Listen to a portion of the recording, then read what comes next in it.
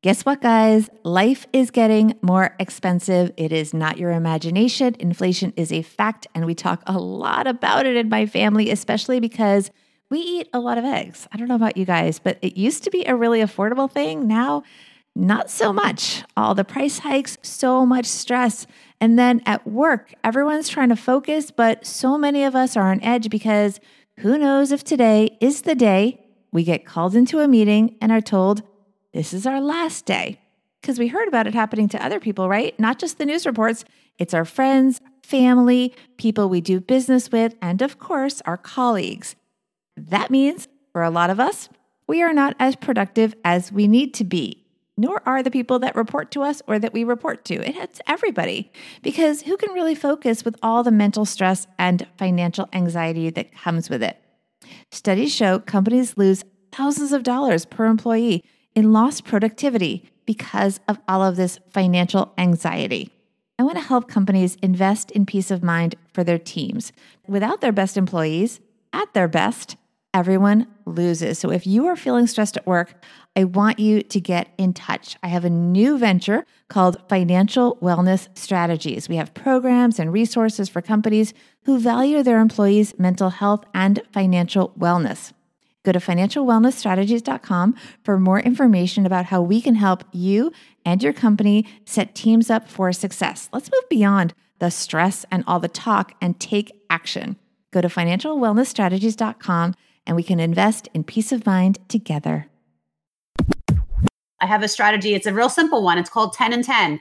Write down the names of 10 people who have a job that you want and 10 companies that are of interest to you based on what you've seen in the news, what you've researched, and you want to reach out to those people at these companies, ideally fellow alumni, because they tend to be the most friendly and the most willing to talk to you, and ask them for 15 minutes of their time. Tell me how you got there. Tell me what skills you needed to be successful in the job. Do you have any advice for me? Anyone else that you'd recommend that I speak with? That strategic networking alone is so much more productive than just blindly applying and throwing spaghetti on the wall and seeing what happens. You're listening to Money Tips for Financial Grown-Ups with me, certified financial planner, Bobbi Rebell, author of Launching Financial Grown-Ups, because you know what? Grown-up life is really hard, but together, we got this.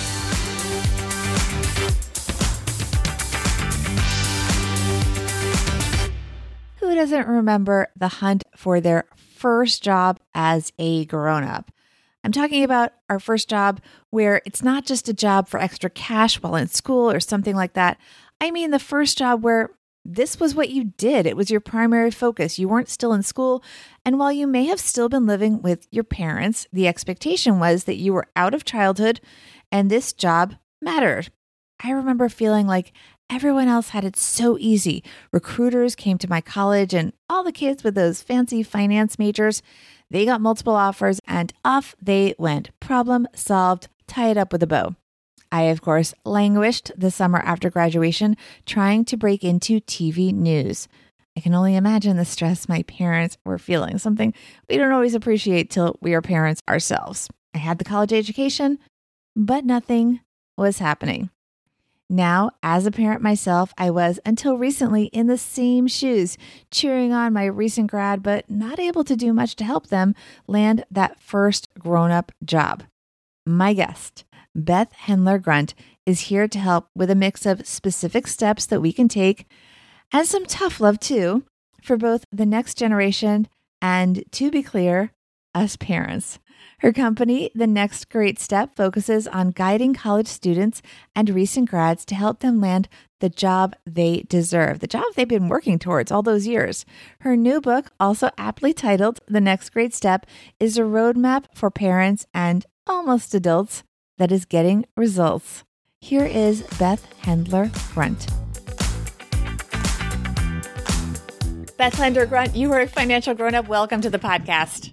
Thanks so much for having me. Congratulations on your book, The Next Great Step, The Parent's Guide to Launching Your New Grad into a Career. I love this book so much. It reminds me of sort of a career version of Launching Financial Grown-Ups because you focus on what the next generation, our emerging adults, can do when they get out of school to get a job. And it's a little more complicated than it was, well, maybe a lot more complicated than it was when our generation, and I am referencing Generation X for anyone out there, when we were first looking for jobs, we had different challenges. The first thing that you talk about is you want to get paid what you're worth, so you need to put yourself in the shoes of your employer. Talk to me about that and how it's relevant to emerging adults, to almost adults, and how their parents should approach that. Yeah, absolutely. And thanks so much for having me on. I think what we see with a generation who's coming out of school and so many young adults is there's this feeling that most of their life, they've been told how great they are. And there's a lot of like, everybody gets a trophy. And so there's this expectation that things will work out for them.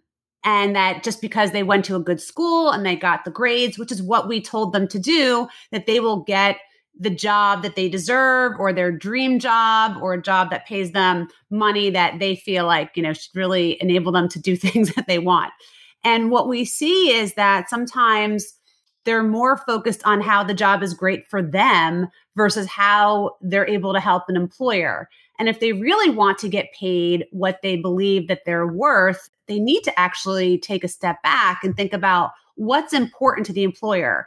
How do I add value to them in a way that helps them to achieve their goals and their metrics versus coming in and telling someone, well, this job would be great for me. And as much as that might be a nice thing, most employers really want it to be great for them. And one of the ways that they can do that is really thinking about, putting yourself in not only their shoes, but what are the skills that you have that can really add value to that company, that manager, that organization, that enables not only you to help leverage the skills that you have, but help that company achieve something. And I think sometimes young adults often skip the step. I think parents as well. I'll speak for myself too. I am also a parent of a recent grad and a parent of a college student. So I understand, I'm living this real time, and often we'll tell our kids, just go for it, or you deserve this, or I'm going to introduce you to a friend. But we need to make sure that our kids not only have the right background and skill set, but they also have the story and the clarity on how they talk about themselves and the skills they have to offer. It's not just that you're responsible and trustworthy. It's something like you know how to research, you're analytical, you're a great writer, all these things that are really concrete skills that show someone what you can do. And you have to have a story behind it. It can't just be, well, I know how to do this. It's, well, tell me how you did it, or tell me how you've done that in a class, in a project, in a part-time job. So I know how you can really help us in our organization with the skill set that you have. And one thing you talk about in the book is that it's kind of like an elevator pitch. And you even say that parents should push their kids to practice it out loud, which is something I think could get some pushback though. What do you do about that? Oh, yeah, it's funny. And we just had some clients yesterday, and one of our big parts of our program is that you are practicing what you're saying out loud. And that can be very uncomfortable because on paper, it looks great. You have this great story and or this great resume or this great explanation of tell me about yourself. But saying it can be very different from having this, perfectly worded content, because a lot of times, as I tell young adults, people don't read and they don't listen. So you need to have a really clear, concise story about what you want them to know about you. And you need to be able to say it in a way that exudes confidence, that you know what you're saying, you know where you're going and what you want them to know. And the more you practice that, the better that you'll get at it and the more you'll be comfortable at it. And it's hard because a lot of young people are so used to technology being the way that they communicate, and they're uncomfortable with a lot of the more traditional human ways that people communicate through phone calls and follow-ups, maybe trying to meet with people in person. And then again, following up. That's another thing that's generational, but still, especially with the job market shifting as it is, could be helpful for parents to teach their kids about. Yeah, it's funny. I always go through this concept, the same thing you said. Has the job market changed from when someone like you and I look for a job, or, Gen Z or Gen X, to now? And in some ways, the technology, I think, makes it a little confusing where there's a lot more reliance on it, thinking that if I just apply to 50 or 100 jobs, that it's a numbers game and it'll work out.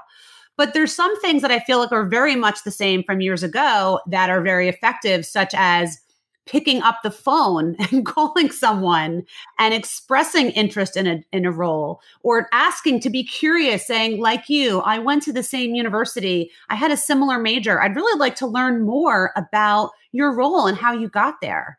So that ability to network and talk, that is still incredibly effective today. And people want to hire people that they know or have met and that they trust. And forging that relationship and building a relationship through targeted networking can be incredibly effective and can be the main factor as to a differentiator as to why a company chooses you over someone else. Yeah, curiosity and flattery can take you far. I do want to move on to the second thing, and that is talking about maxing out your 401k from day one on your job, setting aside the maximum contribution you can. This is something that kind of gets lost in all the noise with all of the acronyms out there with HSA and FSA and 401k and IRA and Roth and all that. People get confused, but there's certain things that are sort of more important than others because they can be supercharged by what their employer is doing. And I don't know that emerging adults always know the difference of what to prioritize. Yeah, I think there's a lot of overwhelm, and sometimes just good financial aptitude and skills are the same way. It's not always taught about how to find a job. It's not always taught about how to manage your money in a way that really sets you up for the long term. And I was very fortunate. When I came out of school, I did have a job working for AT&T as a salesperson selling phones and phone equipment. But something that my father said to me, he said, right off the bat, you should take the max that you can put into 401k. So at the time it was 16%, and 6% of that, the company matched it.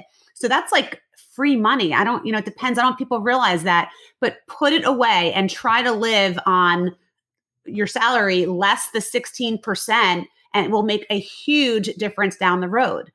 And it's important for parents to not assume that their kids are getting that information or that push from the company, from the HR department. Very often they're just sent a link to a website and not necessarily specifically getting the information from a human who will encourage them to actually put the money in the 401k and make sure it's invested. So it's important for parents and even, peers. If you have a friend that got a new job, don't be afraid to bring it up to them and say, hey, I did this. You should really look into what your company's doing, because having these discussions can really be impactful for people. The third thing, I love this. Hope is not a strategy. If you have certain financial and career goals, you need to have a step-by-step plan to get there. A lot of people really feel that, if you manifest it, if you focus and just, have a positive attitude, good things will happen. That's absolutely important as part of a plan, because it is hard to stay motivated. I mean, I know we've all experienced young people who get frustrated because it is really tough when you get out there, but you got to do more than hope, right? Absolutely. Hope is good and being positive is good, but you also need to take action. It's the same person who says, well, I'll look for the job tomorrow, or I'll start that next week. And you can't just assume. I think there's a lot of faith. And I understand this. A lot of young adults went to college and was promised on the campus tour that when they finished, that companies would come find them and look for them because of their schooling and their grades. And it doesn't quite happen the way that you think. It's much more competitive. And you can't just hope that someone will figure out how amazing you are without saying anything or putting out information about yourself or reaching out to others. And you need a plan. And I think this job search process is very overwhelming. It's intimidating. And many are not sure how to navigate it, or they have one setback or one application and they hear nothing. They get ghosted. They're like, oh, forget it. I'm not good. They don't want me. What we think is it's a process. You can't hold all your hopes on, I have this one person who said they will talk to me, or one potential job that I saw and I thought my credentials really matched. Are you really have a process of how you're going to about it? What are you doing today? What are you doing tomorrow, next week? What's the list of people? I have a strategy. It's a real simple one. It's called 10 and 10. Write down the names of 10 people who have a job that you want and 10 companies that are of interest to you based on what you've seen in the news, what you've researched, and you want to reach out to those people at these companies, ideally fellow alumni, because they tend to be the most friendly and the most willing to talk to you, and ask them for 15 minutes of their time. Tell me how you got there. Tell me what skills you needed to be successful in the job. Do you have any advice for me? Anyone else that you'd recommend that I speak with? That strategic networking alone is so much more productive than just blindly applying and throwing spaghetti on the wall and seeing what happens. And then the follow-up is also important there, because then what happens next when the person spent 15 minutes with you? A lot of young people might say, well, they'll call me if something becomes available. This is probably the most frustrating thing for me. There's this feeling like, I don't want to be a pest. I don't want to bother them. I said, first of all, if you don't send a thank you note, that's already like a negative in my book, that you don't want it, as you didn't appreciate their time, that you're not as interested. So you must follow up. You must send a thank you note. And I'm all about, you have to keep following up until you get an answer. So my suggestion is you follow up every 7 days via email and find things that are in the news, or say, oh, I read this and I thought of you, just wanted to see where you are in the process, until they give you an answer. Because it's the ones who are persistent and have the grit to keep following up. Those are the ones who tend to get hired versus those who retreat and say, oh, I'll just wait. You have to assert yourself in this process. Thank you so much. Tell me, where can our listeners find out more about you and the next great step? Sure. They can find out about us at our website, nextgreatstep.com. And if you're interested in a complimentary consultation, just click the little button that says, Let's Talk. We welcome the opportunity to speak with you or student, recent grad, to see how we can support you. And if you're interested also, we just wrote the new book, The Next Great Step, The Parent's Guide to Launching Your New Grad into a Career. It's available on Amazon, Walmart, Target, everywhere you can buy a book. And it'll really give you the step-by-step process if you want to work with your young adult to help them be successful. And it's a great book. I whipped through it. I learned a lot, and a great companion to launching financial grownups. So thank you so much. Thank you so much. I appreciate it. A big thank you to so many of you that have already bought my new book, Launching Financial Grownups, Live Your Richest Life by helping your almost adult kids become everyday money smart. This book was not easy to write because I had to get honest with myself about what was working with my teen and young adult kids and what was not working. And I also had to be prepared to share it with all of you. So first of all, thank you for your support and your wonderful responses to it. There's definitely some things in there that you may not have been expecting to hear. By the way, I got a lot of help from my money expert friends and also financial therapists and parenting experts. I am really happy with how Launching Financial Grownups came out, even though it really was hard to be, like I said, that honest. And it was a lot of work, but I really love doing it. And I'm really happy with how it came out. On that note, if you have not already, please pick up a copy of Launching Financial Grownups today. After you do, please share it on social media. Please leave a review on Amazon. Those reviews are super important because the algorithm picks up on them, and that can make the book a lot more visible to more people. So I truly appreciate it. And I really also appreciate all of your support. One takeaway from my interview with Beth is that parents or friends who want to take control want to make introductions, and that's all good and so well-meaning. But Beth warns that we also need to make sure that our young adults are actually ready. They will often nod and say thank you, and they're thankful. But the minute we step away and assume they will take it away from there, they don't sometimes, or they don't even know what they're not doing. So take the time to go through rehearsing things like the elevator pitch. And then also, while you should, of course, not be writing their emails and so on, there is absolutely nothing wrong with taking a look and maybe making a few suggestions. And of course, be careful with your tone there.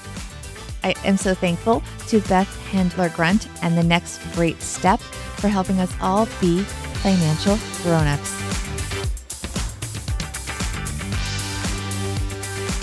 Money Tips for Financial Grownups is a production of BRK Media, LLC. Editing and production by Steve Stewart. Guest coordination, content creation, social media support, and show notes by Ashley Wall. You can find the podcast show notes, which include links to resources mentioned in the show, as well as show transcripts, by going to my website, BobbiRebell.com. You can also find an incredible library of hundreds of previous episodes to help you on your journey as a financial grown-up. The podcast and tons of complimentary resources associated with the podcast is brought to you for free, but I need to have your support in return. Here's how you can do that. First, connect with me on social media at BobbiRebell1 on Instagram and Bobbi Rebell on both Twitter and on Clubhouse, where you can join my Money Tips for Grownups Club. Second, share this podcast on social media and tag me so I can thank you. You can also leave a review on Apple Podcasts. Reading each one means the world to me. And you know what? It really motivates others to subscribe.